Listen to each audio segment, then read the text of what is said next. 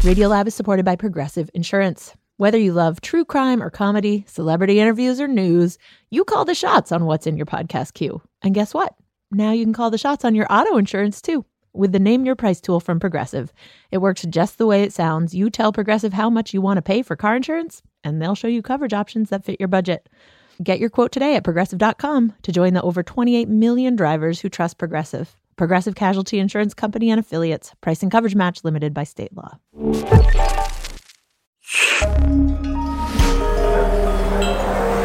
Listener supported. WNYC Studios. Oh, wait, you're listening? Okay. All right. Okay. All right. You're listening to Radiolab. Radiolab. Shorts! From WNYC. See? Yes. And NPR. 3, 2, 1. Hey there, I'm Robert Krulwich. Jad is on paternity leave. This is Radiolab, the podcast. And today, I thought I'd introduce you to a particular guy on a particular day in Manchester, England. It's 1952, and Alan Turing, a math professor, discovers that a number of things have disappeared from his home. Looked kind of like a burglary. He was missing a shirt, a pair of shoes. An old pair of pants, maybe a compass. It was stuff. It was just household stuff. Nothing of any value. That's Jan Levin and David Levitt. Both of them have written books about Alan Turing. And so, being very literal-minded, he thought, well, what do you do when you're robbed? You call the police. So the police come to his house, the detectives, he has this conversation, and they say, you know, he's kind of a curious chap. They let him talk, and they're like, it's a real shame we're going to have to arrest him. Who? Turing. Why would they have to arrest? They're just coming to... Because he's effectively implicated himself in terms Here's what happened. The police sat Turing down and said, well, who do you think made off with those things of yours? And he says to them... He suspected the thief was an acquaintance of his boyfriend. His boyfriend?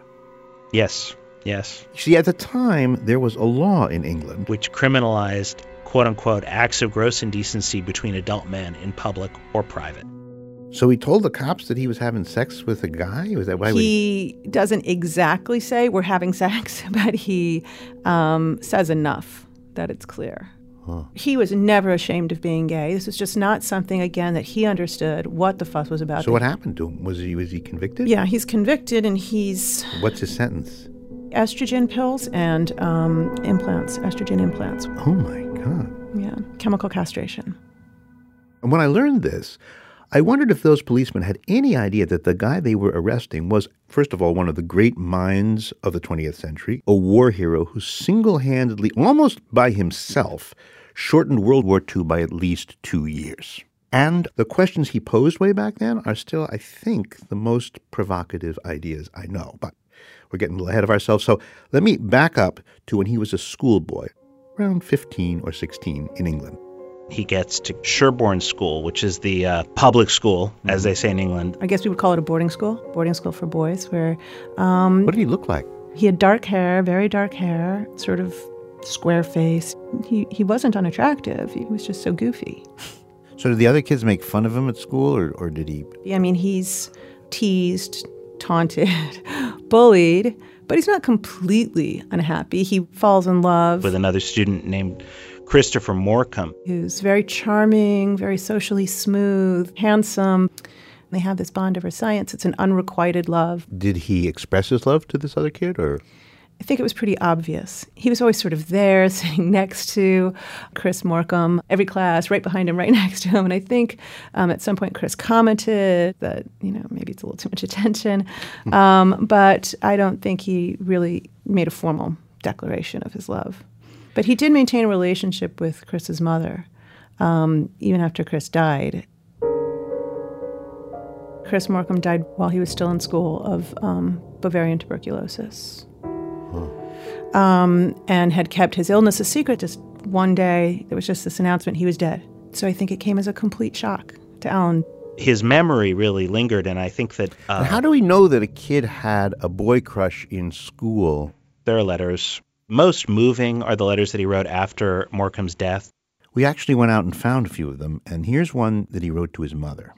He says, I feel sure that I shall meet Morecambe again somewhere, and there will be some work for us to do together, as I believe there was for us to do here. Now that I'm left to He wanted to believe that Chris's spirit lived on, and he was sort of awkwardly trying on these ideas that he had inherited from his religious upbringing. And you can see this in the letters, too. Turing begins to lose his faith and eventually comes to this sort of brutal conclusion that when Chris was gone, he was gone.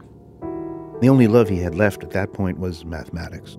So he goes off to King's College, Cambridge, to study math. Yeah, exactly. He was still kind of a loner. If you look at photographs of Turing, I think I'm always struck by the fact that he looks like he's not actually there. He looks like he's like a lot of mathematicians. He lives simultaneously in two different worlds. The world that the rest of us live in, and he lived in a kind of extraordinary world of abstraction. Lying in the fields in Cambridge, just him and his thoughts. Staring up at the sky? Or was that He did do that. He would literally go and lie in the meadow, and he would have these epiphanies, these realizations.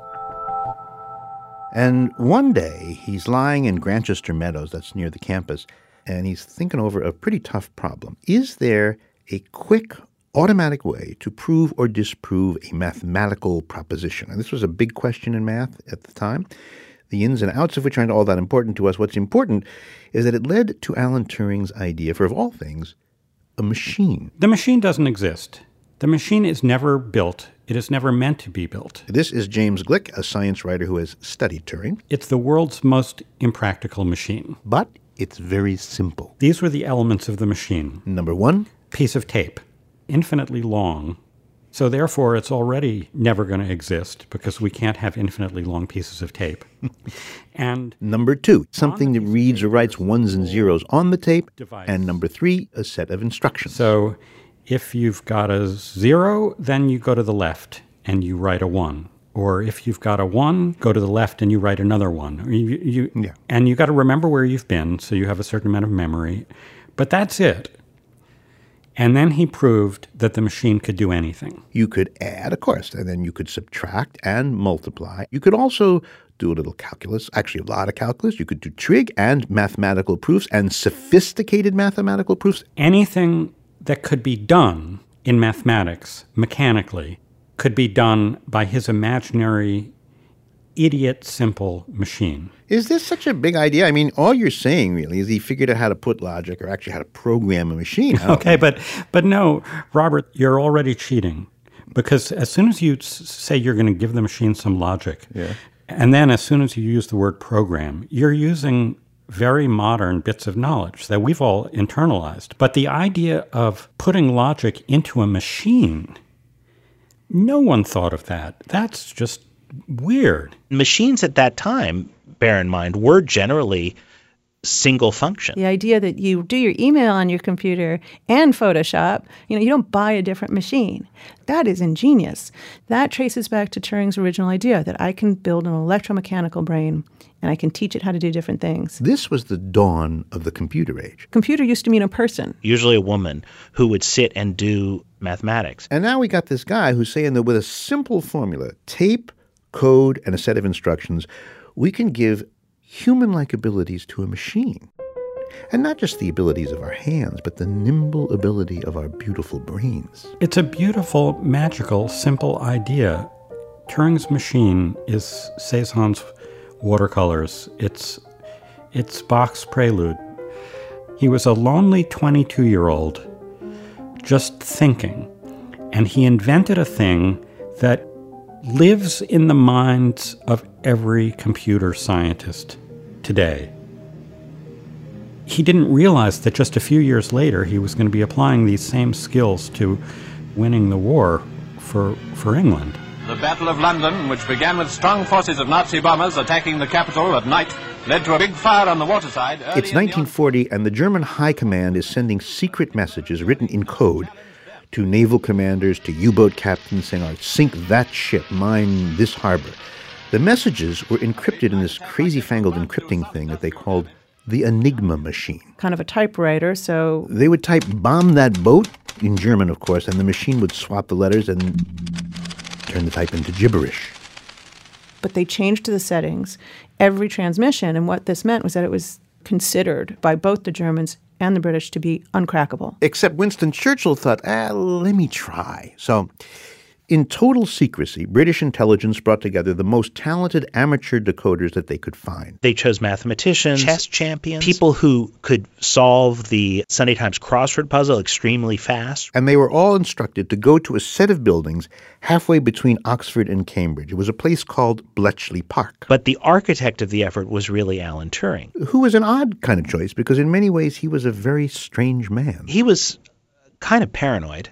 I think that was clear. I mean, he had this system where his bicycle chain came off every certain number of revolutions, and he knew how many revolutions he was able to ride before the chain would come off. And it was, I think, in order to stop other people from riding his bicycle. But he was the one who, again, had a very typically Turing-ish sort of breakthrough.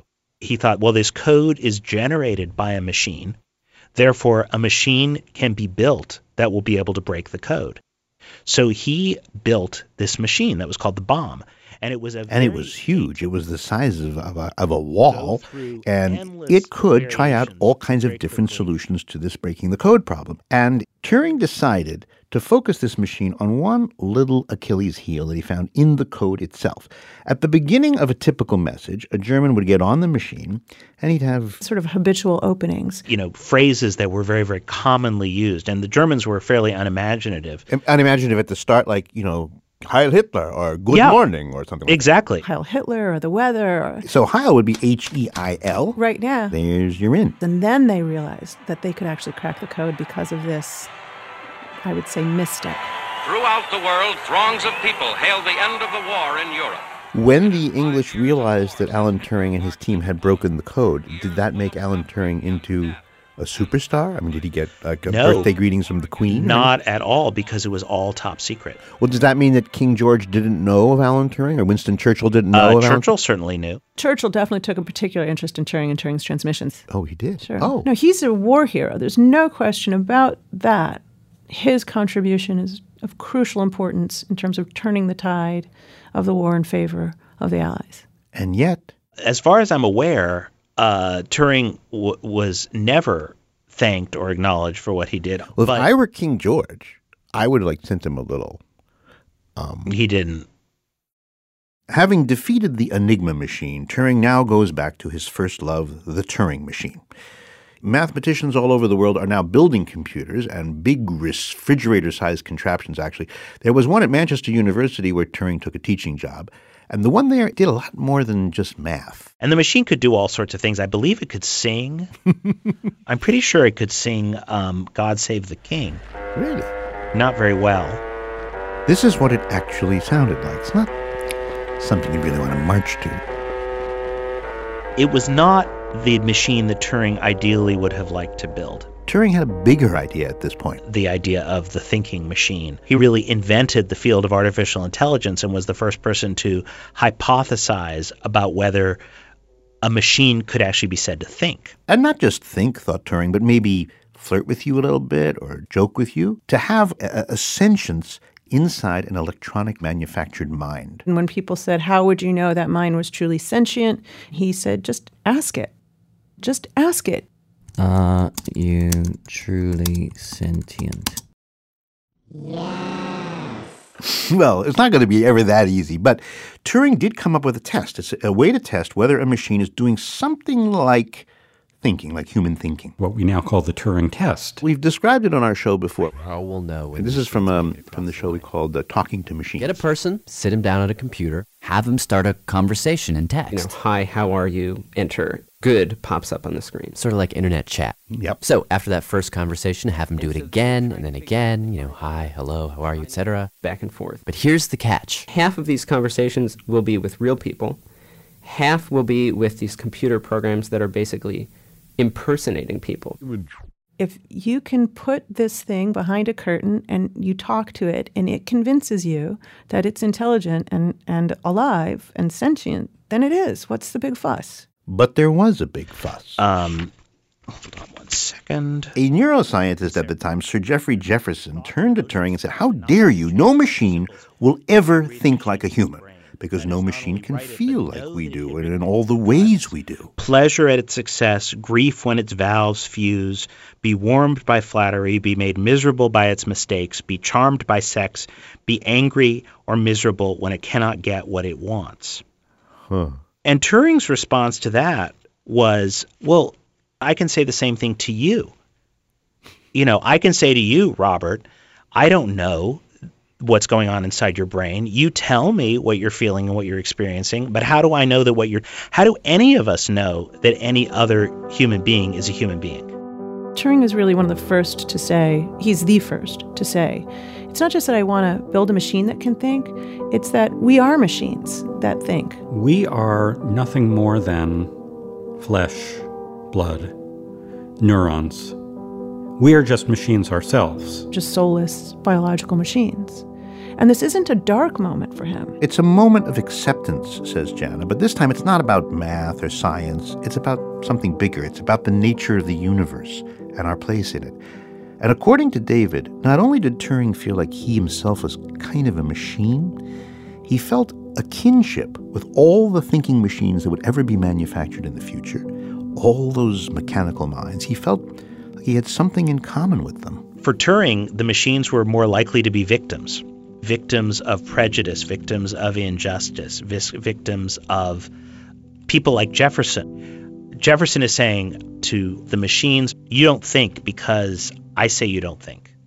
And, England was saying to Turing, you can't be what you are, and we're going to change you. Which brings us back to where we started this show. It is now 1952, Alan Turing has been convicted of gross indecency, a crime punishable by, as we told you, a jail term, or the court can order you to take hormone injections. And he was given a choice. He could go to prison, or he could be, quote-unquote, cured. And the cure consisted of massive doses of estrogen. Nobody of importance went and said to the judge, here's a character reference, by the way, this guy won the world war that we just fought? Well, I suppose you could say that they were cutting him a break by not sending him to prison, by giving him this horrific alternative. What were the hormones supposed to do? It was the crudest kind of pseudoscience. There was some claptrap theory that homosexuality could be cured through injections of estrogen. What it really did was it made him impotent and profoundly depressed. He grows breasts. It certainly doesn't work to repress his homosexuality. He's still vocally gay. But he's also worried that because he's now famously gay, his court case being in the papers and all, that everybody from now on will dismiss his ideas. Writing once to a friend, he said, I'm rather afraid that the following syllogism may be used by some in the future. Turing believes machines think. Turing lies with men. Therefore, machines do not think. It is signed yours in distress, Alan. The hormone treatments ended. He kept working, but his mood darkened.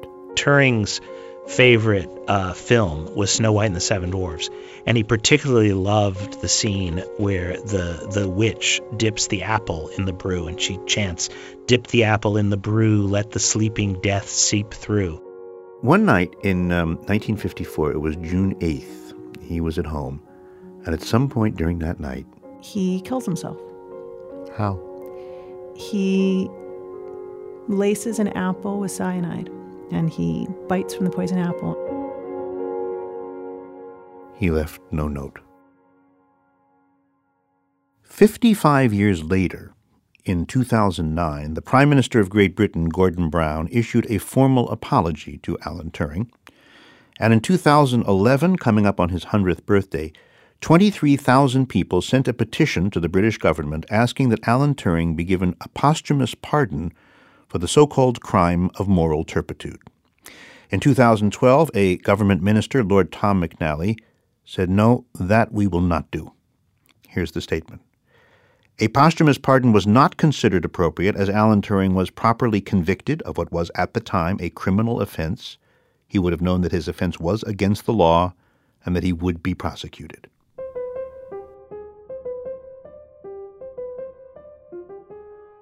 It's an amazing life, and I'm in awe that anybody could have accomplished quite as much as he did. and suffered as much as he did. It's almost overwhelming. But when I think about it, there's a piece of what Alan Turing thought up that just hurts a little, at least me. This idea that machines can one day become, in effect, our equivalent. This is still such a powerful and emotional question for us to deal with. And I guess we're still divided between people who think that would be kind of a cool thing and people who think that would be a horrible thing. And the people who think it would be a horrible thing, I guess, feel that way partly because it makes us feel kind of bad about ourselves. You know, because we aren't, there's nothing magical about us if we're just machines. But do you fall on one side of these lines? I think what I'm willing to say is I think we're just machines. And I think we're just made of matter. I'm sorry to be giving religious opinions here, because these are religious opinions. But for me, that doesn't make me feel that we're any less special. It makes, I think, what a wonderful thing that a collection of matter created by a process of evolution that lasted billions of years. How wonderful that this process and that these little collections of matter are able to produce Cézanne's watercolors and Bach's preludes. But I can live with that. Could you, if I built you a computer that could create equally beautiful watercolors and equally beautiful musical compositions, would you feel happier or diminished? I think in a way you're asking, if you see how the trick is done, does it then vanish? Does it just become a trick? The trick being a great painting or a great piece of music. Right. I feel the art I love is always art that I don't fully understand. There's some mystery there, always. I don't quite fathom it. Now, so if the computer is churning out a bunch of notes and you know exactly what the rules are that the computer is following, and there's no mystery, how can that possibly be a great piece of music? And the answer is, we don't know how the computer is going to do it. We don't know how the machine is going to do it. And when the machine produces music that is as lovely as the music that you and I love, I believe it will still be unfathomable.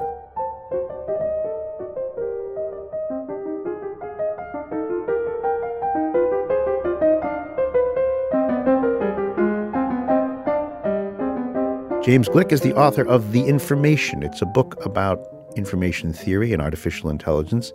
David Levitt has a book called The Man Who Knew Too Much. It's a biography of Alan Turing. And Jana Levin has a novel about Turing, and Kurt Gödel, another mathematician. She calls her novel, and it's quite something, too, actually. It's got a lot of... Well, anyway, it's called A Madman Dreams of Turing Machines. Jad will be back soon. I'm Robert Krulwich. This is Radiolab. Hey, Radiolab. This is Billy Davenport. And Mila Davenport. We're listeners from Knoxville, Tennessee. Radiolab is supported, in part, by the National Science Foundation. And by the Alfred P. Sloan Foundation, enhancing public understanding of science and technology in the modern world. More information about Sloan at www.sloan.org. Thank you, Radiolab. End of message.